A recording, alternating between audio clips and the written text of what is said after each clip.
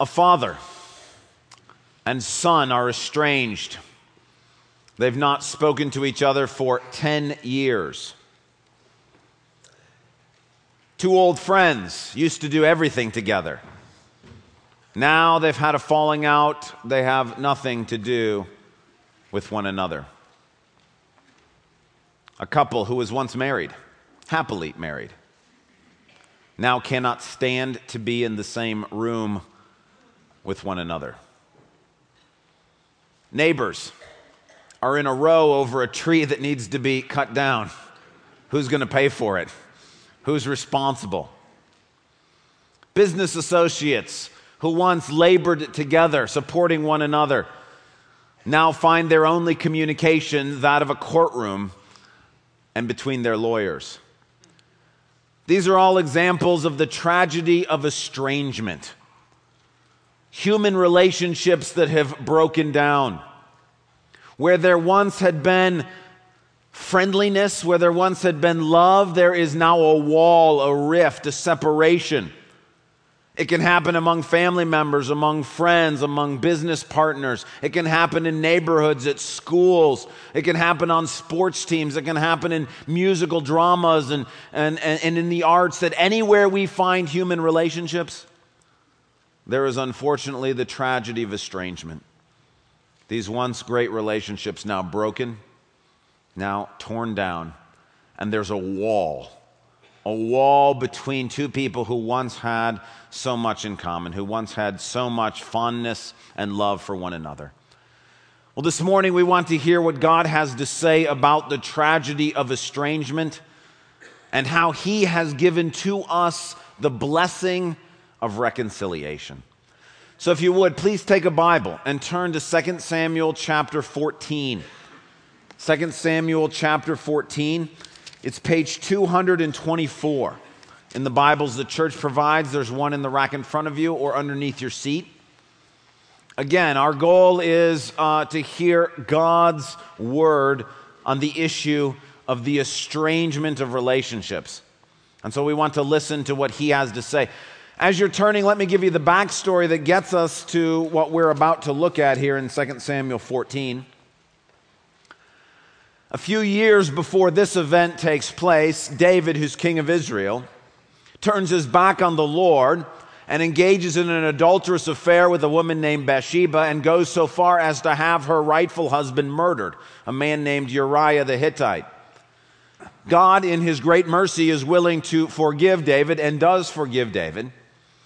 However, there are consequences to sin, and one of the consequences to David's sin is that I think perhaps his children watched their father do this and were emboldened themselves to engage in immoral behavior. And it's not very long after David's sin with Bathsheba and her husband Uriah the Hittite that David's son Amnon sexually assaults his daughter Tamar. It's a story that we looked at last week.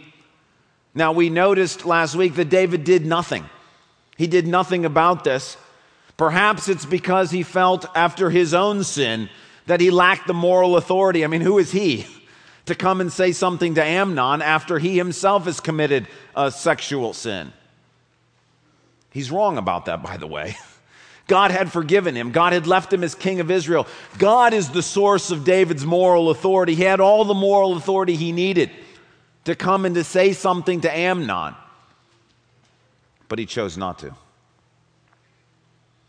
In that void, in that absence of David doing anything, of David saying anything, of David even addressing the situation, another of David's sons, a man named Absalom, decides to take matters into his own hands. For 2 years, Absalom plots against his brother Amnon.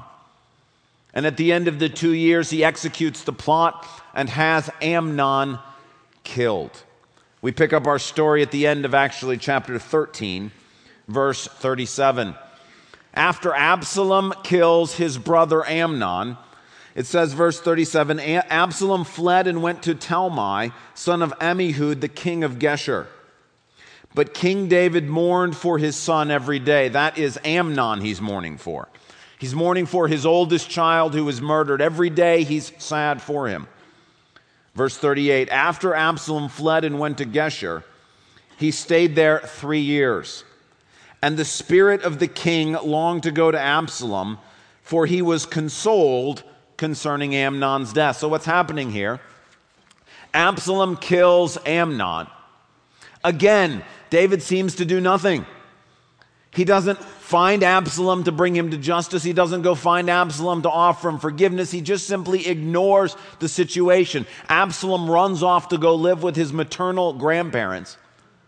And there's just simply a rift and estrangement. And for 3 years, David and his son Absalom have nothing to do with one another. Now, one of the reasons is because David is mourning for his oldest child, Amnon, the one who's been murdered. And every day he is grieved for the fact that he's lost his oldest son. But at some point at the end of the 3 years, we are told that David was consoled regarding Amnon's death. And at that point, he longs to have a relationship again with this son who he is estranged from. But unfortunately, what follows is a classic case of how not to go about the process of reconciliation.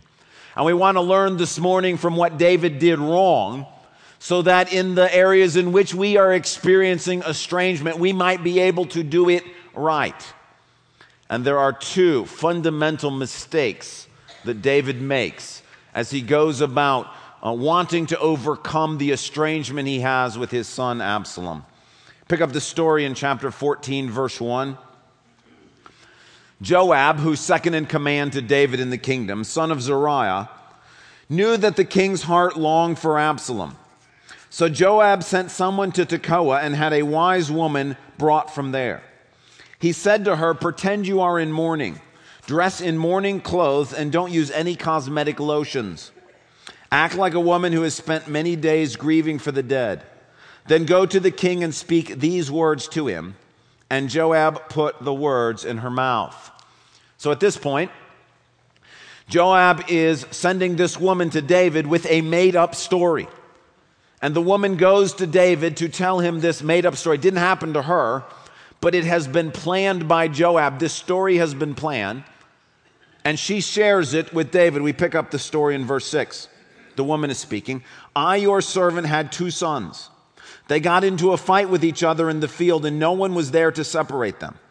One struck the other and killed him. Now the whole clan has risen up against your servant. They say, hand over the one who struck his brother down so that we may put him to death for the life of his brother whom he killed. Then we will get rid of the heir as well. They would put out the only burning coal I have left, leaving my husband neither name nor descendant on the face of the earth. So the woman has this made-up story that Joab has made up for. She's a great actress. She's come and presents it as if she's lost one of her children. Now, it's very clear that this story is meant to parallel what's happened in David's life. David has a son, Absalom, who's killed another son, Amnon. And the question is, what about justice for Absalom? Is he going to be killed as well? And so Joab comes and has this woman tell this story. This story about supposedly she has 2 boys. And one of her boys kills another one of the boys. And now the whole town wants to kill the murderer. And she says, well, now I'll be gone too. I'll have 2 sons that are gone. Now, David doesn't realize the trap that's being set for him.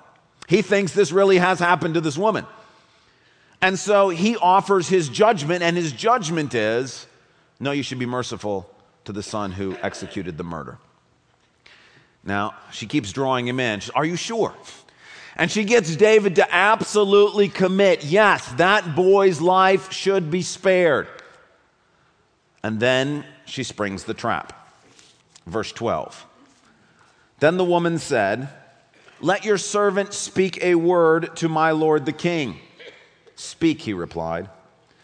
The woman said, why then have you devised a thing like this against the people of God? When the king says this, does he not convict himself? For the king has not brought back his banished son. Like water spilled on the ground, which cannot be recovered, so we must die. But God does not take away life. Instead, he devises ways so that a banished person may not remain estranged from him. And in these wise woman's words, we see David's first mistake that he made. And the first mistake that David made in this rift that he has with his son Absalom is that David does nothing. David does nothing. He's just sitting in Jerusalem, and for 3 years there's no contact with his son Absalom whatsoever. Now listen, we sit here and think, but Absalom killed his son. Isn't it Absalom's job to come to David? Isn't it Absalom's job to take the initiative to come and say, hey, look, I'm sorry. I shouldn't have done that. I mean, after all, if it wasn't for Absalom, there wouldn't have been this rift in the relationship. We think the same way today. We think, well, that person left our small group. Shouldn't they be the ones to come back to us? Shouldn't they be the ones to try to reestablish the relationship? We didn't kick them out. They chose to leave our small group. Or maybe you're thinking, well, my brother stole my girlfriend. Shouldn't he be the one to come to me? It's not my job to go to him to try to patch up the relationship. He's the one who did this thing. Or maybe we think, well, that company fired me. I didn't want to leave. They're the ones that ended my job. Why is it my job to go to the boss and have him and try to restore the relationship with him? Shouldn't they be the one who come to me? And humanly speaking, yes, that's what we would say. But unfortunately, we would be wrong, and the woman brings it up. She says, but that's not how God works. God's not the one who waits for us to come to him. She says, God seeks out ways to overcome estrangement and banish children. And of all people, David should know this. Remember after David sinned with Bathsheba, when he turned his back on God, the God who had blessed him, the God who had done all this stuff for him, the God who had been so kind for him, and David basically said, look, I don't care about you. I want to go sleep with that woman, and I want to make things happen for myself. And he says, I don't care about you, God, and it establishes a rift in the relationship. And for a while, God and David have nothing to do with each other. But who's the one that takes the initiative to heal the rift? It's God. God is the one who sends the prophet Nathan to David. God is the one who says, look, you are estranged from me. David sinned against God. He says in his own words, against you, Lord, have I done this evil in your sight. But God doesn't wait for David to come back to him. God seeks out David and tries to come and get him. After all, this is how we became Christians, isn't it? We became Christians not because we sought God, but because God sought us.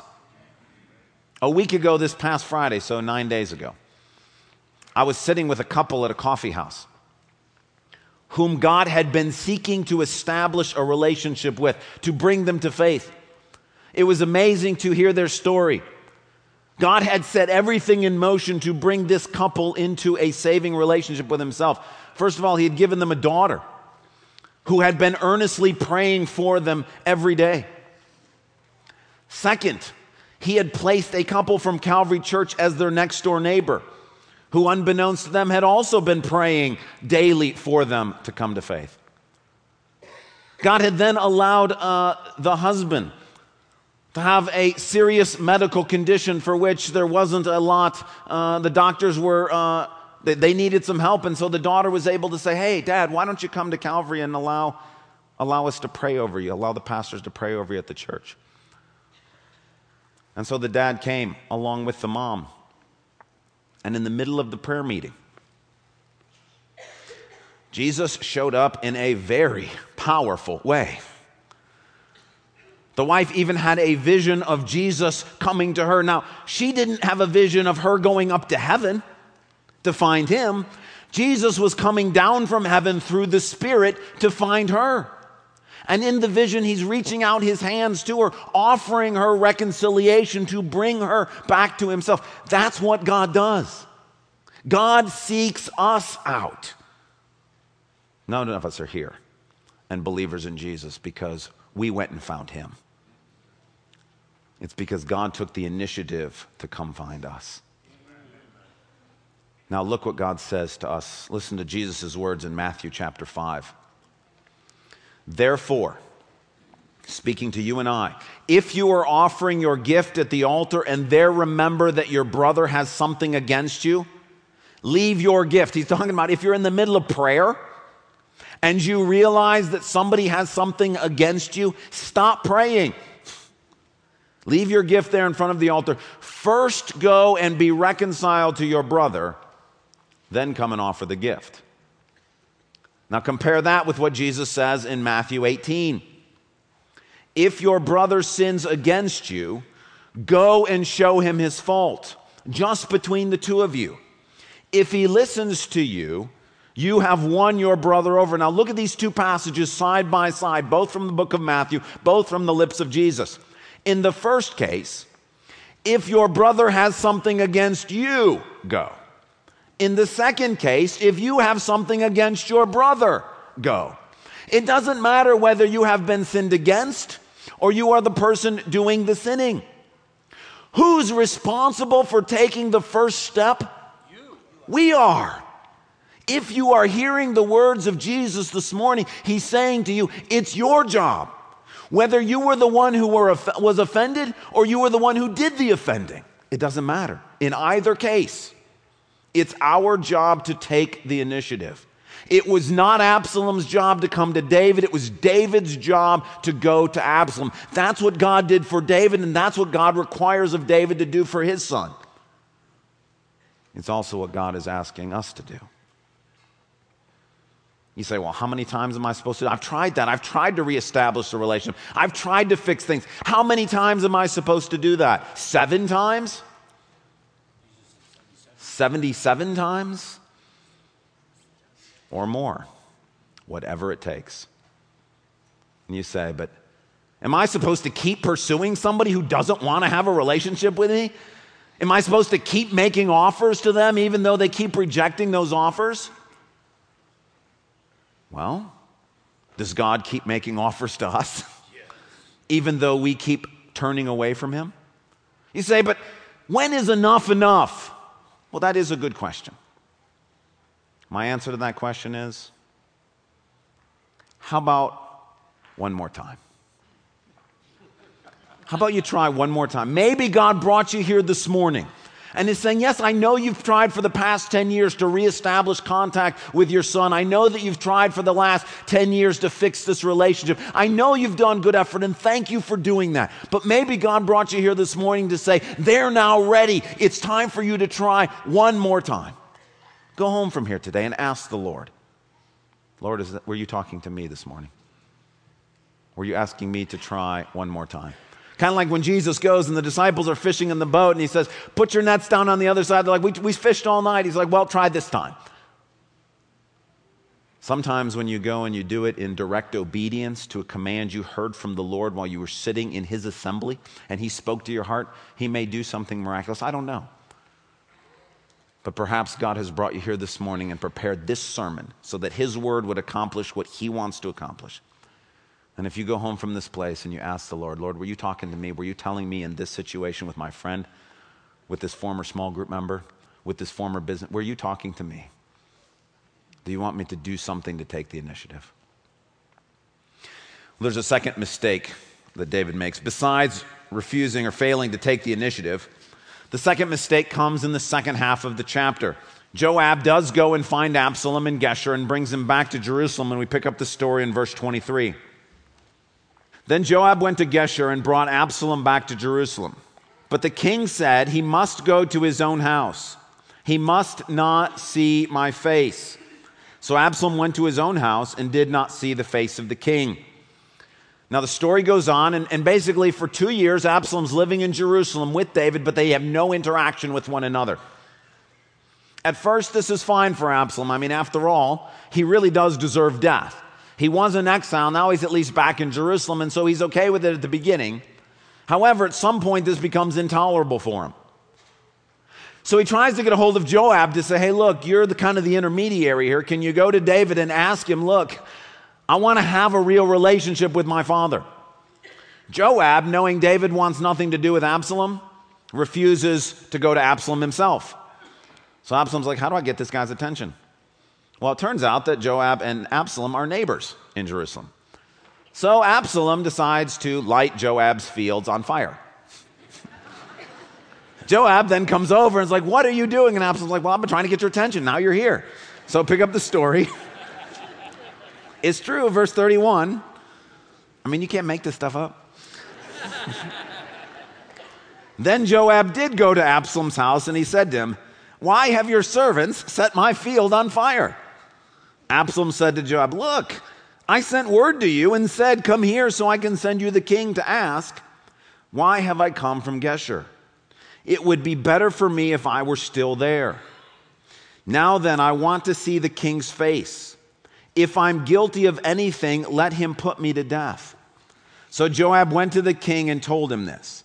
Then the king summoned Absalom, and he came in and bowed down with his face to the ground before the king. And the king kissed Absalom. Now, finally, at the end of this chapter, we have something that looks like real reconciliation. There's an embrace and a kiss, and it looks like real, genuine reconciliation. But that doesn't happen before David makes his second mistake. And the second mistake is that David offers half-hearted reconciliation.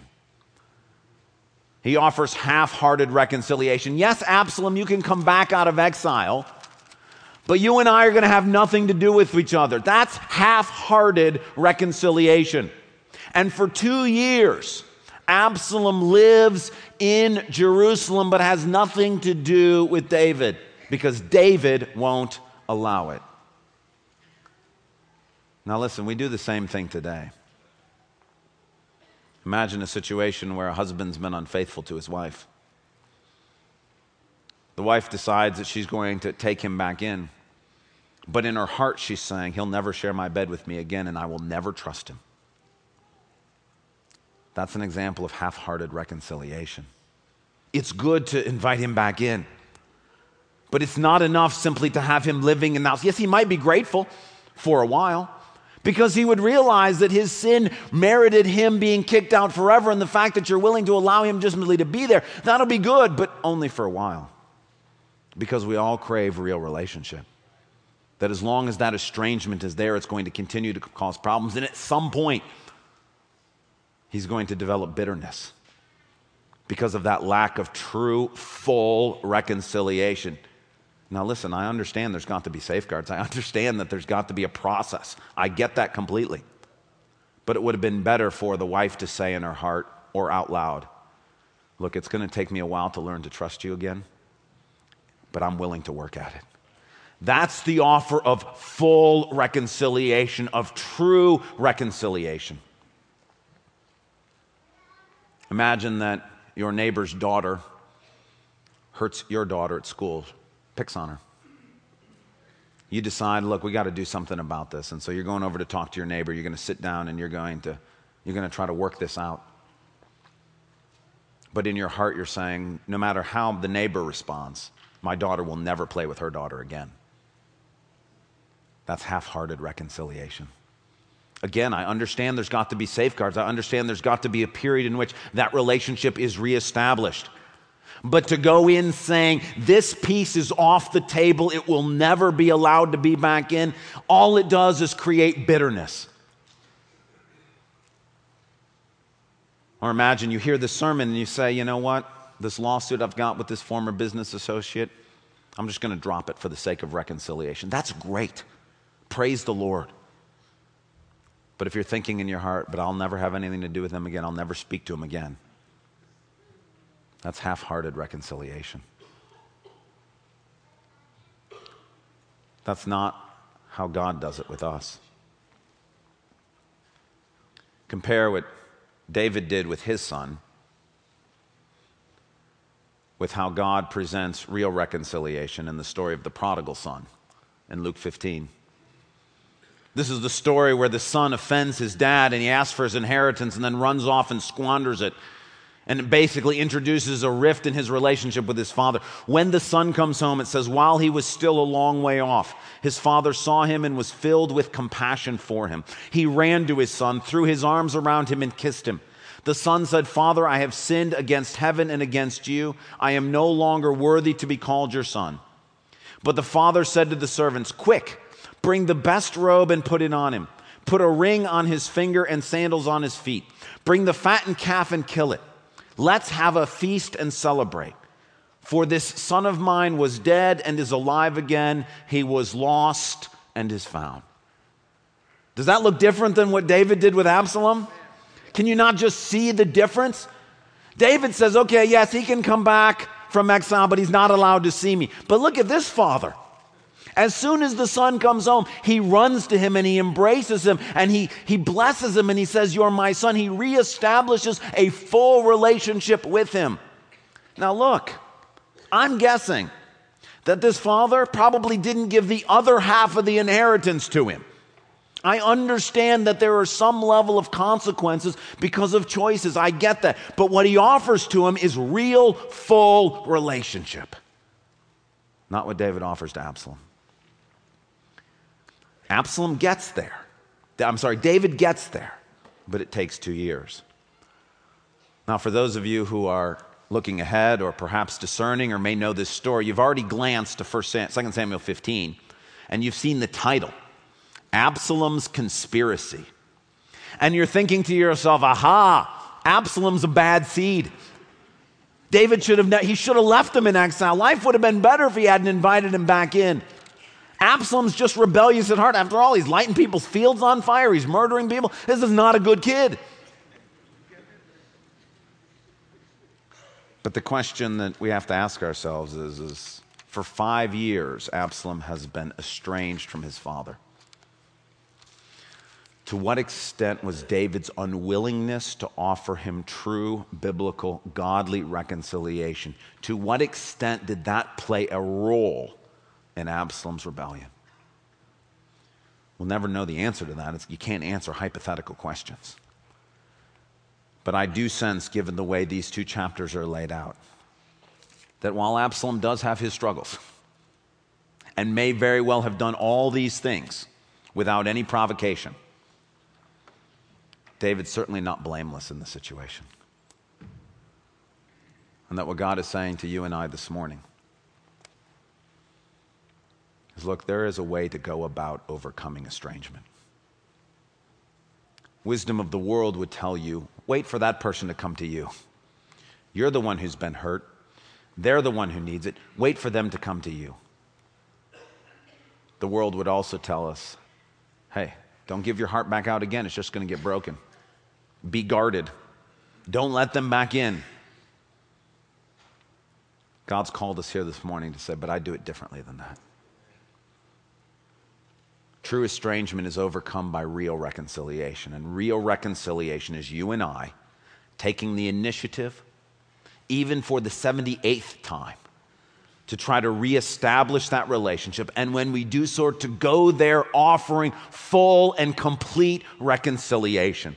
The willingness that when the time is appropriate, to embrace and to engage in offering our whole selves once again to that person.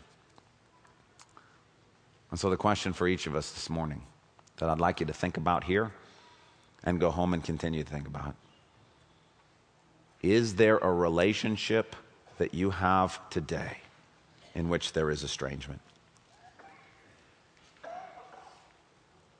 Is there a former small group member that you try to go to a different service than they go to at Calvary so you don't have to run into them anymore?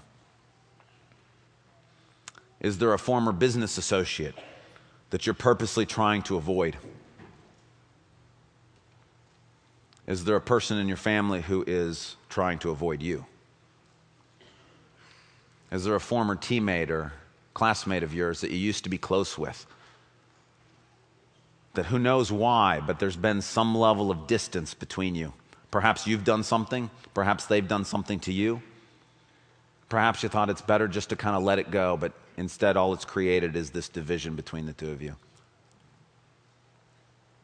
Is there a former spouse that you need to make amends with. God is urging each one of us today. It's our responsibility to take the initiative just like he took the initiative with us. And it's our responsibility not to offer half-hearted reconciliation, but real, full, true embrace of the other person. And I simply ask that you and I would allow God to speak to our hearts in this matter, so that God's power and grace and the beauty of God's reconciliation might overcome the estrangement that is all too common in our world. Before we close the service, I want to go back to the most important verse that we read this morning. It's 2 Samuel 14, verse 14. But God does not take away life. Instead, he devises ways so that a banished person may not remain estranged from him. We've been mostly talking about reconciliation that happens between humans.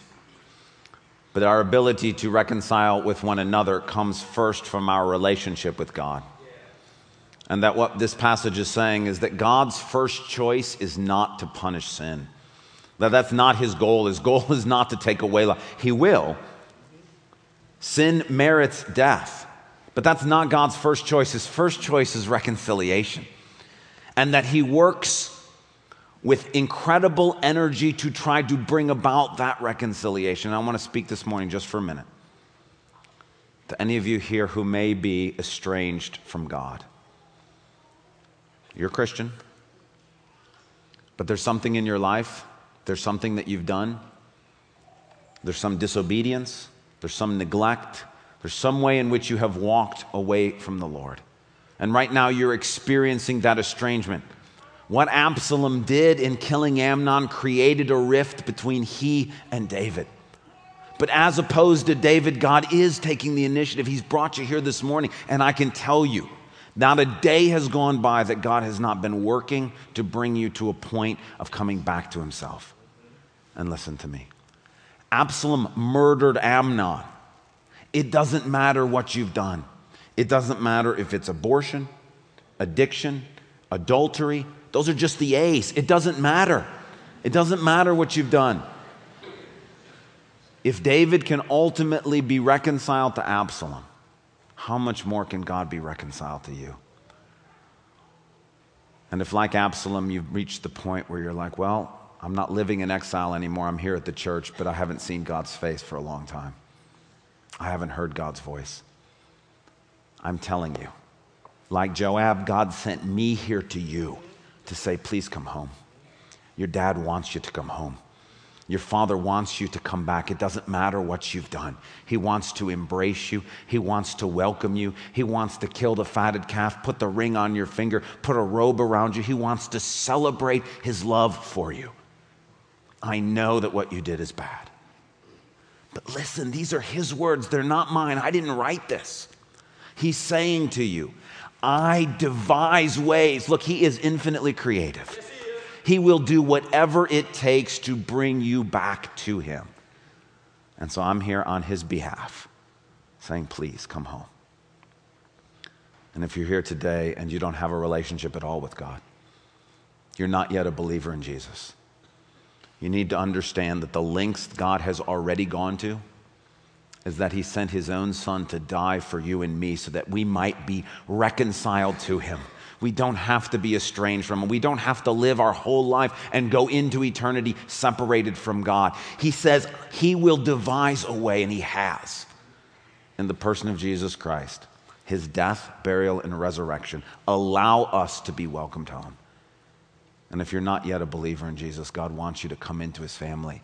And again, he's told me in his word that I'm an ambassador for him, that he might make his plea through me. Don't listen to my words. Listen to what he's saying to your heart right now. He's saying, be reconciled to me. Come home. Join my family.